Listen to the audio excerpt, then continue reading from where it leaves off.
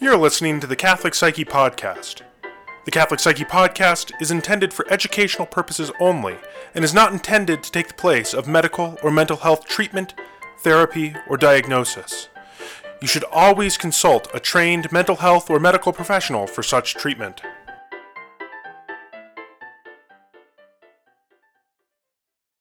Hi, it's Deacon Basil, and it's Monday morning on the Catholic Psyche Podcast. One of the things we try and do on Monday mornings, or what we're trying to bring back, rather, is the Monday morning question and answer show. You can submit your questions at www.catholicpsyche.com, and you can find it under the Contact Us. So again, www.catholicpsyche.com under Contact Us. The question that we have today is about video gaming, and I'd like to just jump right into it. So it says, Deacon Basil, my son has been playing a new online video game with his friends. That really means Fortnite, I'm sure. So anyways, but that's just my assumption. My son has been playing a new online video game with his friends for the last few weeks, for longer and longer periods of time. The effect of this gaming has caused us to see less and less of him throughout the week, but there have been no noticeable drop in his grades or activities outside of the home or at school. Overall, it seems to be something that he really enjoys, but I am concerned. How do I know if my son is addicted to video games or not? Thank you. Well, this is actually a really great question. I'm sure something that a lot of moms ask or are asking quite a bit, and I think that, psychology has a lot to offer us here. The general question is, how do we know what defines addiction? Is 2 hours of video gaming a week a problem? Is 12 hours of video gaming a week a problem? And, it's something that we, can kind of question all of those specifics. But one of the things that psychology has to offer is some very clear evidence as to what are the effects of video gaming. In what we call the Diagnostic and Statistical Manual of Mental Disorders, and we're now on version 5, so the DSM-5, what it has is all of the specifics about what constitutes different disorders, right? So what is the different, what is schizotypal personality disorder, or what exactly is schizophrenia, or what is depression, or what is anxiety?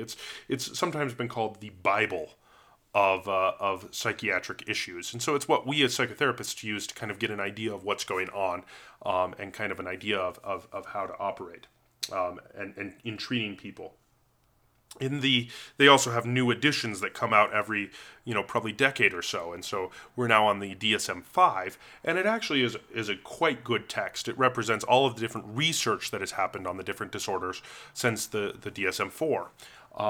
In the back, there is this really interesting section that calls conditions for further study.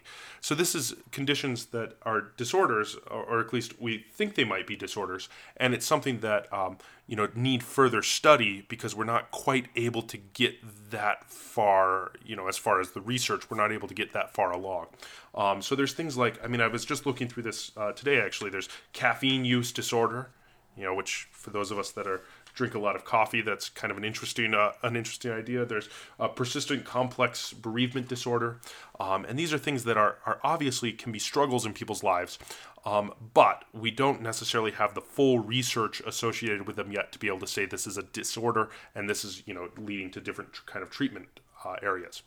There is a section then for conditions for further study called internet gaming disorder, and I think, this book came out, this DSM-5 came out in 2013.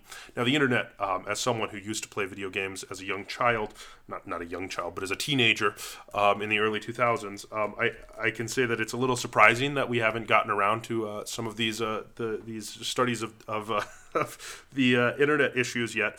But, when you think about it, it takes a really long time to do a study. It takes a really long time to get around to it and to get funding. So it makes sense that in 2013 and even in 2018, we're still struggling to get a real handle on the psychological effects of this stuff. So what does the DSM say might be considered a problematic video gaming?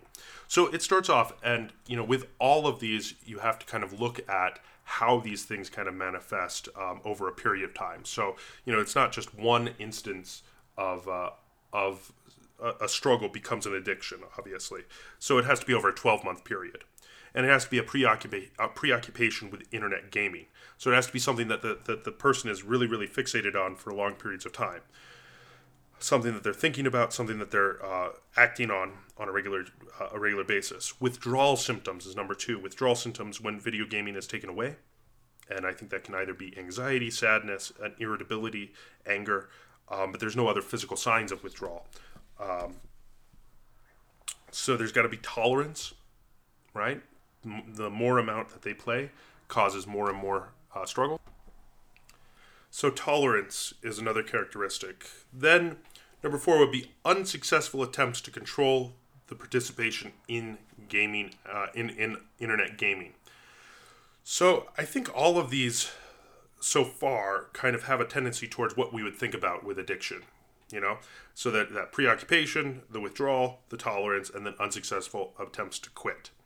When we kind of move on to other areas, and I think this might be interesting, is that we lose a loss of interest in previous hobbies or entertainment. In psychology, I think we've talked about this before, we always look for changes in the baseline, right? How does this change? How is this behavior different than it was before? Right? So if it's changed, if the amount of time that he's spending with friends, with family, whatever that is, if that's changed, then the loss of interest could be a concern. Continued excessive use of games despite knowledge of psychosocial problems, right? So that there's this obviously these things are causing problems, but yet the gaming continues even after the fact, and after those things, after those that becomes more obvious that there are psychological or social issues that are happening because of that. Has deceived family members, therapists, or others regarding the amount of internet gaming that's taking place, right? So it's being hidden.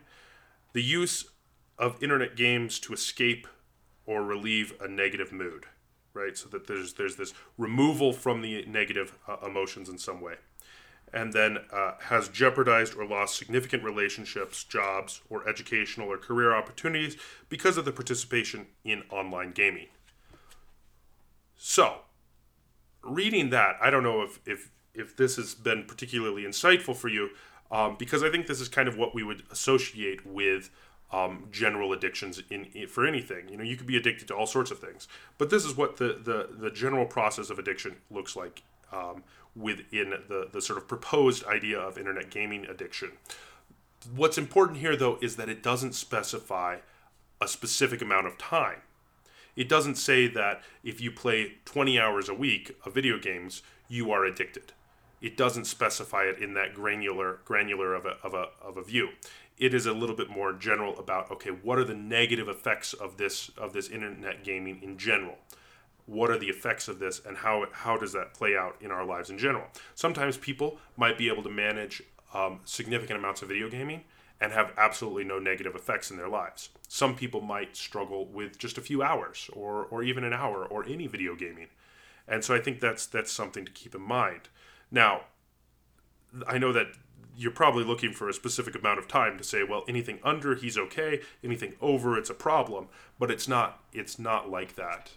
It's what are the negative effects happening within his life or associated with his life in some way that can then be alleviated or developed. Coping mechanisms can be developed. When I was thinking over this diagnosis, this proposed diagnosis in general, I also wanted to point out two other aspects of it. It's highly associated with what we call associated features supporting the diagnosis. It's associated with ADHD, which makes perfect sense, and so attention deficit hyperactivity disorder, and then it's also associated with OCD, which is obsessive compulsive disorder. Not that you have to have those in order to have this diagnosis, again, this proposed diagnosis, nor do you necessarily have it. If you do have those, you don't necessarily have a struggle with this, but it is important. And then also the concept of prevalence.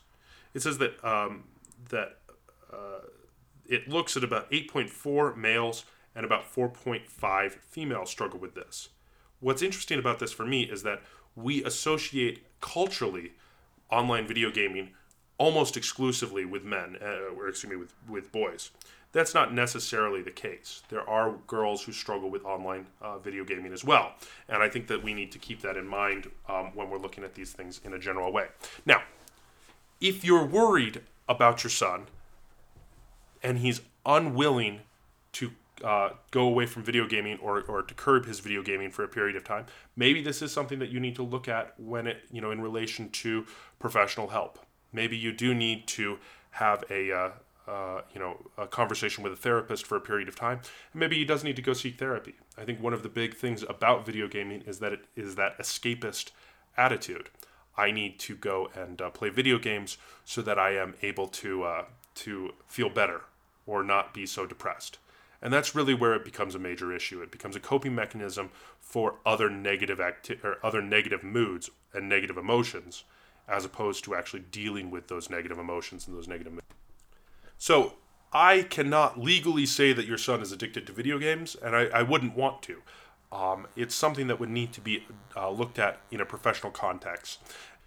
Perhaps some professional help would be of benefit here. So again, if you have any questions as far as online questions that we can answer on the show, please feel free to go and look us up at catholicpsyche.com and submit a question under the Contact Us page. We'll get to it as soon as we possibly can.